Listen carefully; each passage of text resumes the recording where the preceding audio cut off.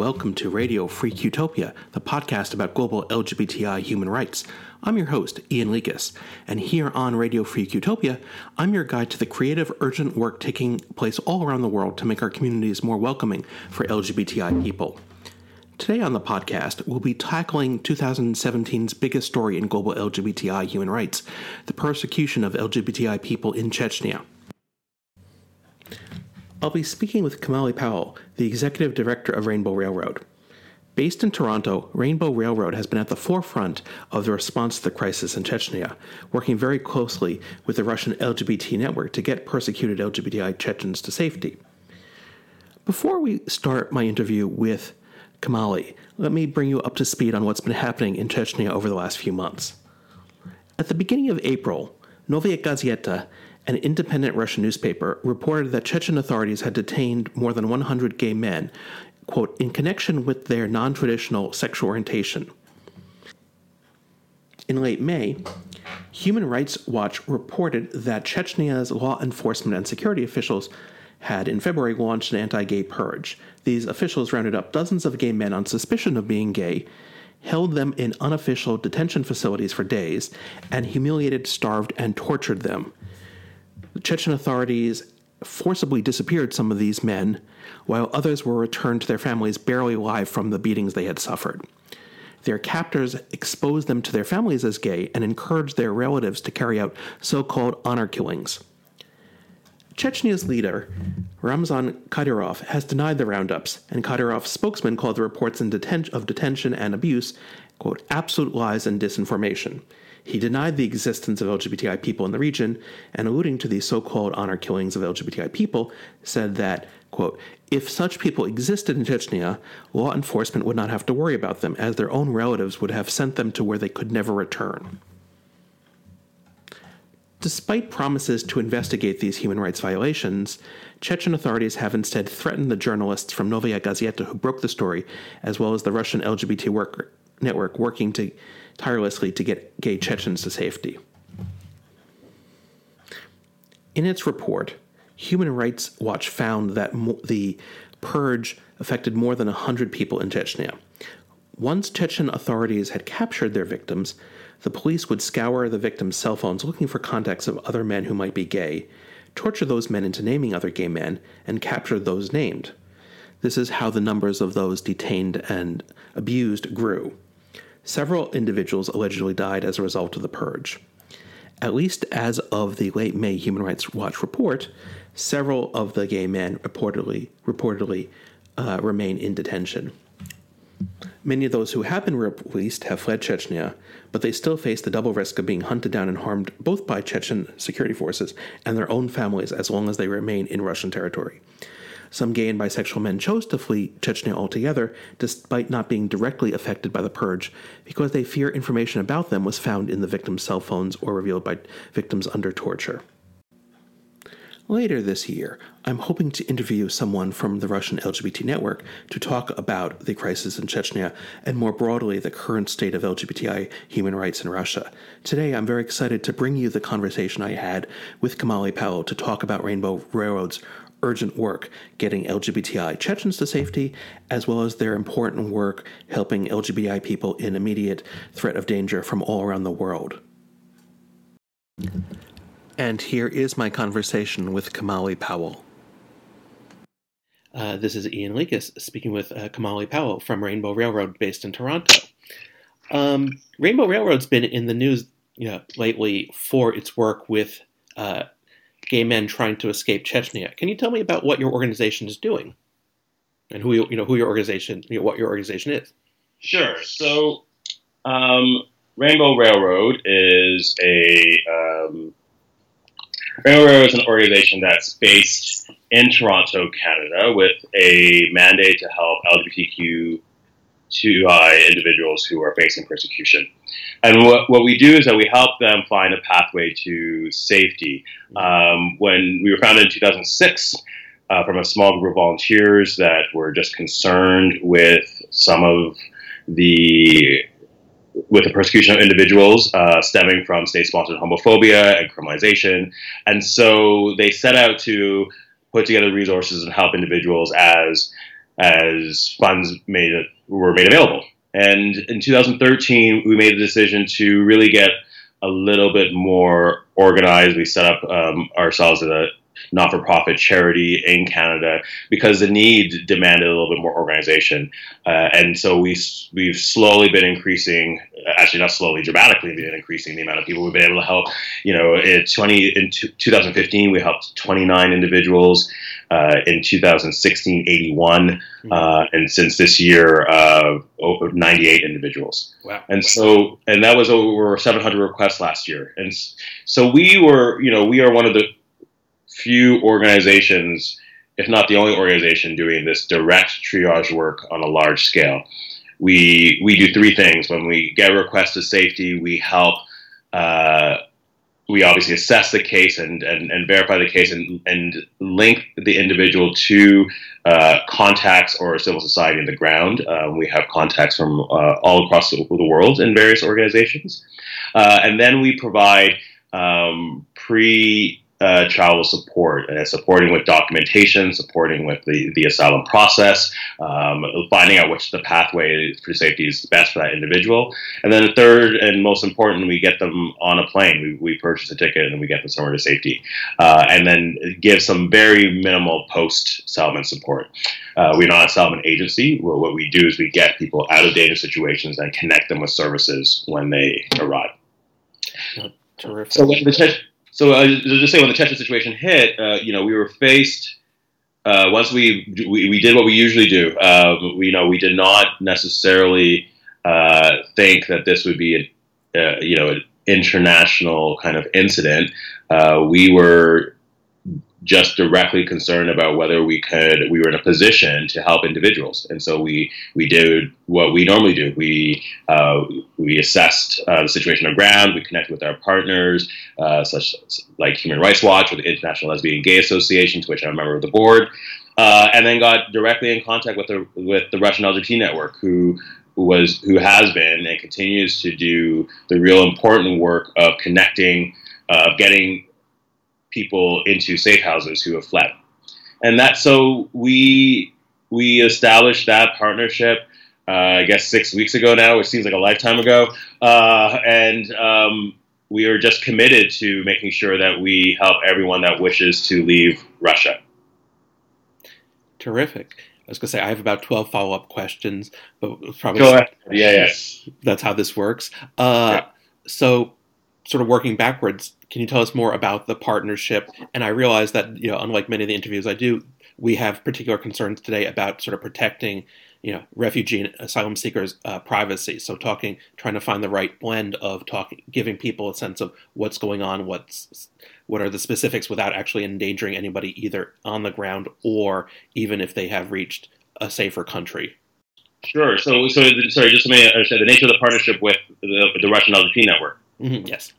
Yeah. So again, the network is, a group of really skilled individuals who've done a lot of advocacy work, but even this crisis was a new situation for them. Mm-hmm. And so what we have been in a position to do is to do what we have expertise in, and is help bring people to safety. And so there are two separate factors here, right? There's the issue of what's happening in Chechnya, the systemic detention of individuals, and the really just kind of cruel tactics being used to isolate and humiliate people in Chechnya. The diplomatic concerns, right, is outside of the scope of what we do and what we have the capacity to do, what many people have the capacity to do. It's a bigger diplomatic issues that have many state leaders involved, including many from the United States. So that is not what we are able to focus on. And to an extent, the Russian LGBT network is, investigating what legally can be done and certainly doing a lot of international diplomacy there. What we can do is focus on the individuals who have fled Chechnya into various safe houses in Russia and then wish to leave the country. That's exactly what we do. That's exactly what falls within our mandate, and so that's what we're focused on. And we know there are about 40 individuals that have managed to escape and have been who have sought refuge in these safe houses, and we will work with anyone that wishes to leave. I personally just came back from Moscow. We sent a small delegation there to do key informant interviews because the nature of our work is we usually deal directly with an individual and then connect them with an organization. This is a little bit of a unique situation where we had an organization that was housing people, but we didn't necessarily have direct access to them, which was an important part of the final stages of helping get people out. Terrific. And what kind of support are you receiving from, LGBTIQ and folks around the world, from the Canadian government, from other partners? Support by means of, encouragement or financial support? Financial support, practical support, all the things that go into fulfilling the mission of Rainbow Railroad. So our organization does not, we do not accept any government funding. It's very important part of our philosophy in maintaining autonomy in what we do, at least at the moment. And so, and we're not an advocacy organization as actually has been mischaracterized in some media reports. What we do is direct humanitarian work. In this particular case, again, when I made the decision to investigate intervention, it really was just a factor of looking at our budget and seeing within the cases that we wanted to help support this year, could I carve out some resources for, this one area and see if we could do something without understanding just the nature of, I think the horrifying nature of some of the reports, I think shocked a lot of people into action. Now, I will say that some of the media reports have just been false. I think the nature of a concentration camp is not particularly helpful and has never been helpful. But I think what we do know is that young people, 19, 20, 21-year-old men and women are being, coerced into dangerous situations. I mean, literally being misled to think they're meeting someone that they know, and then being met up with a militia of sorts and being brought into these detention areas. I think the nature of those really horrific kind of stories, I think, have concerned a lot of people. And so there has been a groundswell of individual support that we have been grateful for. And, we've earmarked funds to go directly to the Russian LGBT network as well as a partner on this work. And so we have committed to flights for anyone that wants to travel. And we can do that. Now we're in a position to do that because of the community support. Part of this crisis, what this crisis did is it created a necessary dialogue with the Canadian government, which started back with your president's travel ban. And I say that what was striking about the travel ban was our prime minister's response to the travel ban was that Canada, he quite famously at the time noted that Canada would be a home for people seeking refuge as a direct response. I don't know if your listeners would have recalled that happening, but it did create this it was a strong, powerful statement. And what it told us was that we had to, although we're not an advocacy organization, in good conscience, we could not witness this crisis and be directly involved in this crisis and not see if Canada is an option for individuals who wish to leave the country. One of the one of the, I think, things that people don't realize about our organization is that even though we're Canadian based, we don't bring the people to safety to Canada because Canada's immigration policy is tough. And so we bring most of the people to safety to Europe, various countries in Europe, with a small group of people in Canada. But this direct crisis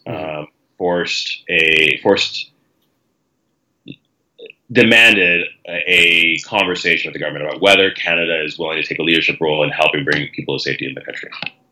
That's very useful. Certainly, even I was originally under the impression that most people were being resettled in Canada and slowly picked up along the way. That wasn't quite the story. No, and it surprises most people. Yeah, and perhaps for those folks who sort of have heard, you referred to sort of the not particularly helpful language of concentration camps, people seeing headlines but not necessarily knowing a whole lot more of the details. We're recording this in mid-June. What's your sense of what's happening at this point in the crisis? I think what has been,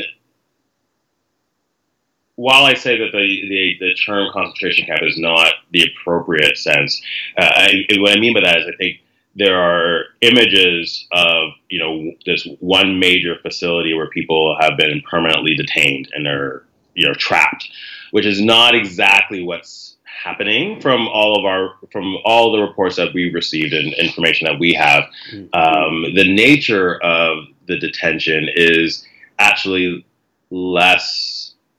is in some ways, I think, more scary because it's completely random. Individuals are, again, there's networks to which individuals kind of gathered, not unlike the networks that we know here in North America. And so individuals are connecting with people who they think or assume are friends, new or old, and are connecting with those individuals and then being entrapped against their will and being taken to different sites, different police stations. Usually they don't know where they're going. They've got sacks on their heads. The consistent image from all of the cases that we held were this notion of a militia of individuals that are rounding them up. And so I think and then they're confronted with the goal of getting more names. That's part of the actual objective, is to receive more individual names. Once they receive more individual names, then they're returned to their families, told that they were gay or bisexual, and asked what they're going to do about it. And so this handing over from the state to their families is what puts them in a dangerous situation and what caused them to flee. Yeah, and the story of digital entrapment is one that I want to pursue in other interviews as well. And speaks to the way that this is not, while our attention is on Chechnya, this kind of persecution is hardly unique to this one place in the world. Mm-hmm. Yeah, that's right.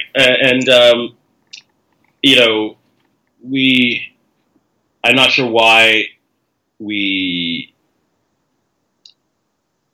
tend to, I don't want to say cherry pick which crises we become focused on, but there is a lot of questions and soul searching for us as a community about when we get outraged on crises. Just right now, we're very concerned with the situation in Indonesia, where people are being flogged and also detained. We're very concerned about the humanitarian crisis in Kenya, where individuals who have tried to seek asylum there, many of them from Uganda and other countries, only to have really horrible conditions as LGBTQI individuals. And there's a story in Iran recently of, I think about 30 individuals also raided and detained. And so this is happening all over the world every day. It's the nature of kind of what we face as an organization. And the tactics are somewhat similar in some of these countries. in terms of the digital entrapment. Yeah, that's right. People being coerced into situations, and then raids happening, or now the situation in Chechnya is unique to its kind of. It seems like a state-sponsored plan here. Mm-hmm. Now that's just a hypothesis of mine, but I mean, that's how it feels. It's somewhat different than the others. Right. And so, certainly in other places, we're seeing the state, at the very least, signing off on, vigilantes or organized militias or whatnot. Right. So sort of what's distinct about Chechnya and what is not distinct are things we'll tease out. But I will say, just on that, not necessarily relevant to our work, right? Meaning that it's all horrific, and it all demands action. As long as these individuals wish to leave, our job is to help them out. Right, and sort of. I first became aware of Rainbow Railroad not through Chechnya, but through its work resettling Syrians. Mm-hmm. And it makes me, and certainly, even when you ran the numbers of people that Rainbow Railroad has helped, clearly those folks are coming from all over the world, not just Chechnya. Right. Can you tell us about, first, some of the distinct issues that LGBTIQ, refugees and asylum seekers face, distinct from other asylum seekers or refugees? Yeah, there's two processes. So what's unique about the Syrian refugees that we helped bring is that it was part of a 1-year plan where the government brought in 25,000 refugees into Canada.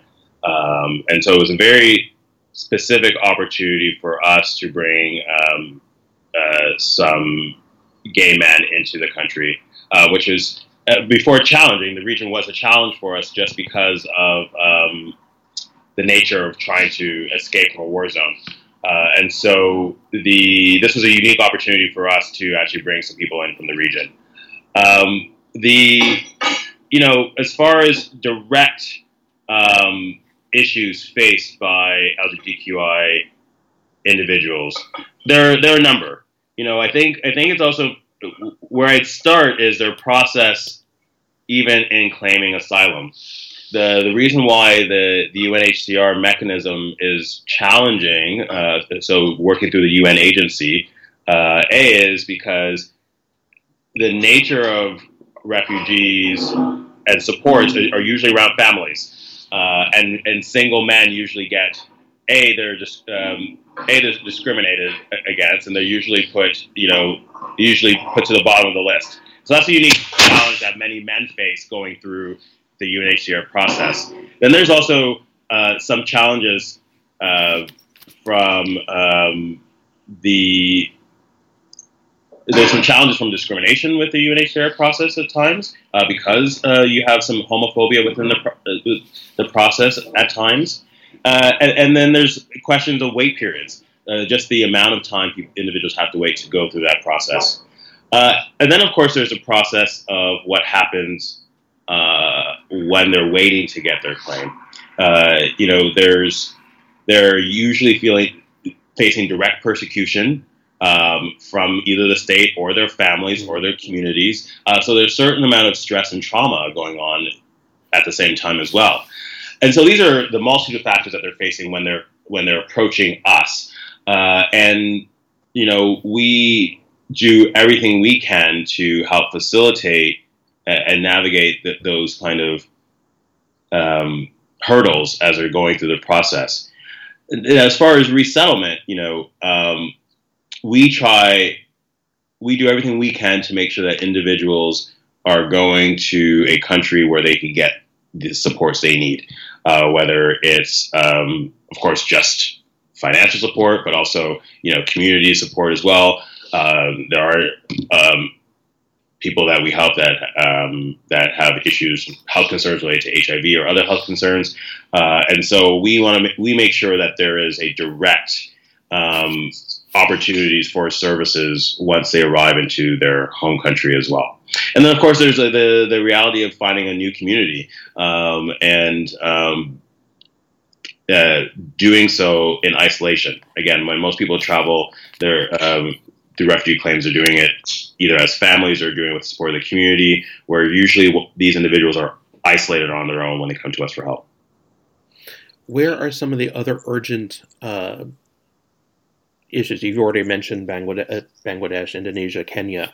Are those also significant sources of where you're getting inquiries from, or where else are we getting inquiries from these days? So most people that we help are still in the Caribbean. Mm-hmm. Because the Caribbean is a hotbed of violence for the LGBTQI community, Jamaica a particular concern. And so that's still where the majority of our requests come from, and where we have our deep-rooted connections allow us to move individuals with a high degree of success. We also have a number of significant number of cases last year came from Uganda. Mm-hmm. And I mentioned Uganda briefly in relation to Kenya, but Uganda is also an area of concern. Iran is another area of concern.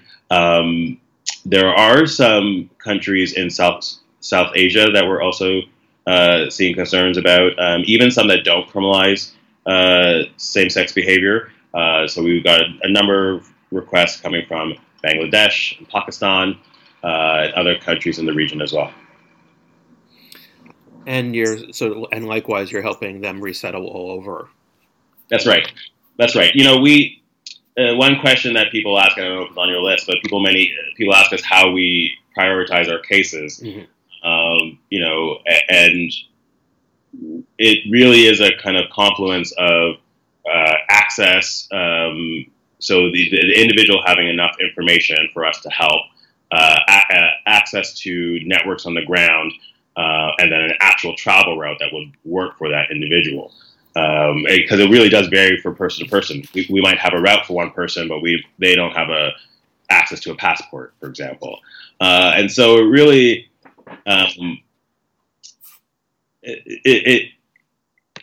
big part of our work is kind of pouncing on opportunities when they arise, and depending on the case. And so we might have a case that's in the Middle East that's going nowhere, then all of a sudden we found a connection to an embassy or an access to a visa opportunity, and then that person all of a sudden is travel ready and a lot quicker than another case. And so while we are able to help more and more people, the percentage of people that we're able to help is still lower than I'd like it to be.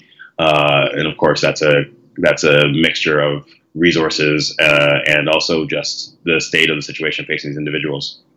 And of course, access. Part of our conversation with the Canadian government is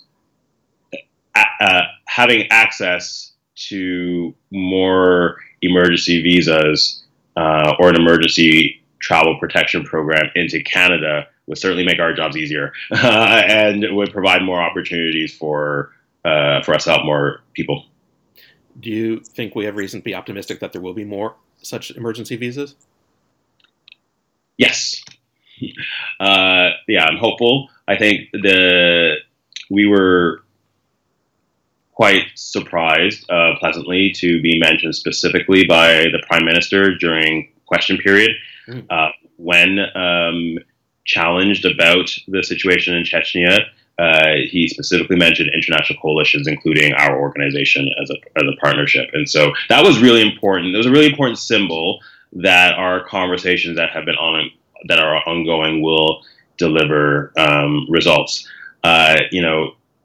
As it relates to the specific Chechen situation, any intervention from any country, to be honest, in a large scale would have to be done with discretion and would pose a significant amount of challenges, just practically and diplomatically, when you're removing individuals from one country to another.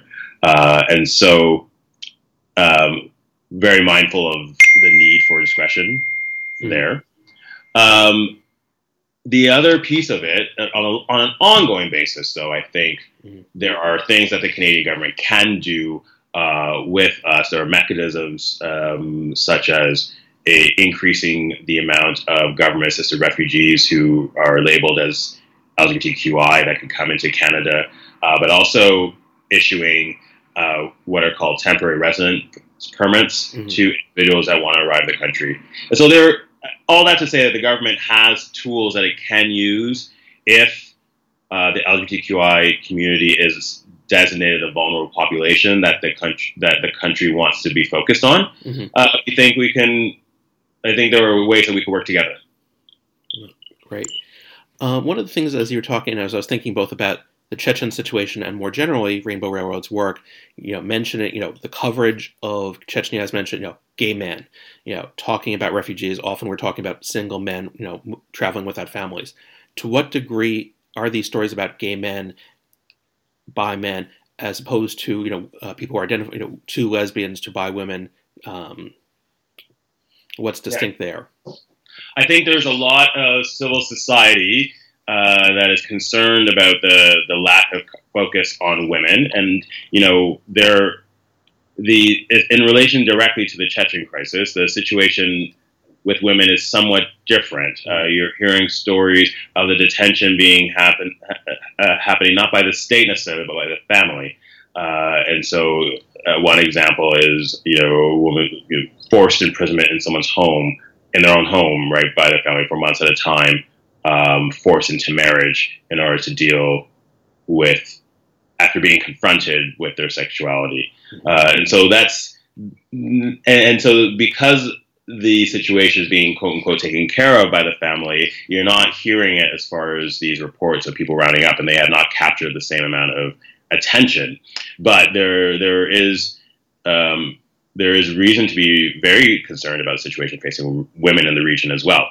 And we help quite a number of women, and they're facing just the same type of persecution. In some ways, even worse. We've heard cases of corrective rape, for example, facing lesbians who are being shot, lesbians who are being mutilated.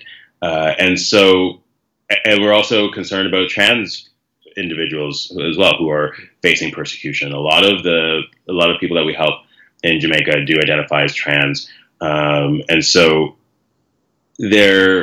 we hear the narratives and get concerned about gay men, but that's certainly not the only individuals who are facing persecution and who come to us for help. And with trans and gender nonconforming people, are you also facing just issues with identity documents as part of the challenge? That's right. That's a big challenge, of course. How does that play out? I think the trans cases that we've worked on tend to take a little bit longer, as far as getting support and documentations and issues. Now, in some cases, the individuals that we help have not finished transitioning yet, and so they have documentation that will allow them to travel in safety. And those happen to be the ones that are easier for us to process. But there are unfortunately, we are not able to help as many trans individuals as we would like currently. But we're working on trying to increase our capacity to do that. And again, sort of understanding that the limits to what you can talk about for people's privacy and safety. But what might a recent, I hate the word success because it sort of is so inappropriate to the situation, but a productive case look like, from beginning to end? Sure. We managed to move 7 individuals from the region, from Russia, out of Chechnya, and I can say that plans are on their way to move a lot more in the coming weeks. And we're in the final stages there. We're really, and so I think we have seen significant movement in our end on that particular crisis. For us, getting I was just in Washington, for example, for DC Pride March, and one of the individuals that accompanied me is based in New York, and is someone that we helped from Jamaica. And that individual, we got that person out from Jamaica in Orlando, actually, and by just way of coincidence, he was planning on going to Pulse nightclub the night of that shooting, but for reasons that are unclear, was not there. And so after the shooting, he decided to move to New York and try to settle there, and has slowly started to build a community there. And that was 2 years ago. His home was raided in Jamaica, with people there going with the intention of killing him. And so this is how people's lives change, and based on this direct intervention. It really is a new lease on life for a lot of these individuals. For him, that was his first Pride that he's ever marched at. And it was a marvel for him to see, there's lots of debates about the importance of Pride.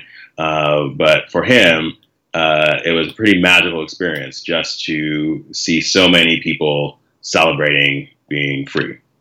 And so that is ultimately why we do the work, is that while there's a lot more that I'm thinking about what we can do, again, we're not a settlement agency, and so we do have a lot of concerns about making sure that we give individuals as much of a chance as possible to kind of survive and thrive in their new environment.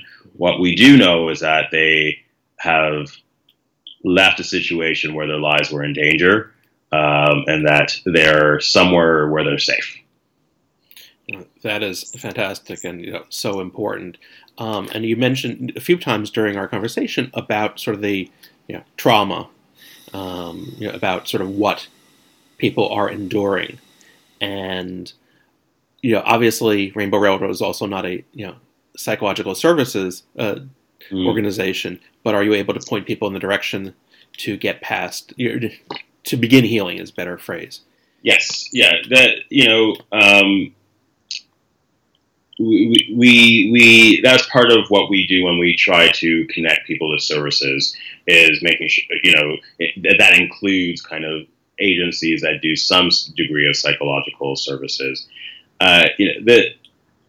This one of the things, for example, for the individuals in Russia from Chechnya, I think a lot of people have asked what's taking so long, because we want to see kind of results right away, right? And especially if these individuals are facing a dangerous situation. I think one of the and even us as an organization wanted to kind of see how we can kind of get this done as quickly as possible for the sake of the individuals. And then you're coming to the realization that some of the individuals, when you ask them where they want to go, they say they just want to go home, right? In this particular instance, we're talking about a somewhat forced migration, because they fled because they felt they had no choice. And so just for the first couple of weeks, they were feeling pretty traumatized. I think they just had to cope with the fact that they had left their homes with very little, and that they're not coming back. And again, I mentioned it earlier, but the age factor is important here, that many of them are 19 to 21, really kind of young, early 20s, maybe a few earlier, but still just coming of age, and making plans for their futures when this happened. So yeah, it's a very traumatic experience for them. And I know that's one of the things that has been, for many of them, they needed some time to just catch their breath, and get some support, some counseling, as they make huge decisions for their lives. Right, the idea to flee to countries maybe across, across the pond, or is a big deal. And so we want, certainly for the other cases that we help, we make sure that we give them as much information and support before they make the decision, so they understand what decision they're making, that they have complete autonomy over that decision, and that they can find the support they need, either before they leave the country or once they arrive into the new country. Great. So you've been in this role since November, and the Chechen probably seems like 5 years by now. And obviously the Chechen situation wasn't even on your radar when you took this position. So what brought you to Rainbow Railroad, and why is it important to you? So I've been, I was approached about this position, I think in September of last year, having done international development work for most of my career. I spent 5 years with a really amazing organization called the Canadian HIV/AIDS Legal Network that does a lot of legal policy work. And one piece that was really important to me in my time there was help put in place the resources and the connections to help the organization launch Jamaica's second challenge to its anti-sodomy law. And so this organization, another Canadian organization doing international work that's taking a leadership role here on the buggery law in Jamaica. So Jamaica's same-sex, it's actually a law that criminalizes sodomy. So effectively, it can affect straight intercourse as well, but we won't get into all that. And so LGBTQI rights has just been important for me for a long part of my career, as well as issues like HIV and the intersection of HIV and criminalization. And so it was just when I heard about the organization for a while, thought it was doing really great work. And when I was approached about taking over as executive director, I thought it was a really unique opportunity to really help the organization grow. It's also, as a member of the community who was born in Canada, I realized the amount of privilege that comes with being a Canadian-born citizen. When I was in Jamaica, at my time at the Legal Network, we were doing work in Jamaica. We marched in Pride in Montego Bay. And it was the second time it happened. It was in a secure location. We did these flash demonstrations, and with a bit of fear. But it was during my time there. My mother holidays in Jamaica every year, and she's very supportive. And fortunate to have a supportive family. And it dawned on her, like it dawned on me, that as the youngest of six, I could have very well been. All my siblings were born in Jamaica except for myself, and I could have very well found myself in a position where I was one of the people who we currently help. But by way of being born in Canada, I'm able to live a free life, and so that the Rainbow Railroad's direct change, the specificity of its mission, the idea that we can immediately impact someone's life by removing them from a dangerous situation. I think all those pieces of what compelled me to the organization. No, terrific. Terrific to hear, and I appreciate your sharing that with us. I know that your time is probably running short. What else should we know about Rainbow Railroad that we haven't covered? What else can listeners do to support this work? So I think there are three things that individuals can do. One, of course, you can go to www.rainbowrailroad.ca and make a contribution if you're able to. We have a donate page there. That's one clear, tangible thing that people can do. But you don't have to just give money. And if you don't have money to give, you could also give us your hearts. And what I mean by that is we were a really well-kept secret up until a few months ago, and we continue to be for many people who are not directly engaged in this issue. And so it's really important that people, especially in Western countries like Canada, the U.S., where there's, by all appearances, we have, equal marriage and rights under the law. Although I'm sure you're realizing in the U.S. that those laws can be that those laws are fragile. But I think letting people know about the persecution of LGBTQI people abroad by liking our Facebook page and to connect people with just information about persecution is helpful. And then third, in relation to either the Chechen situation, there are two real things that people can do.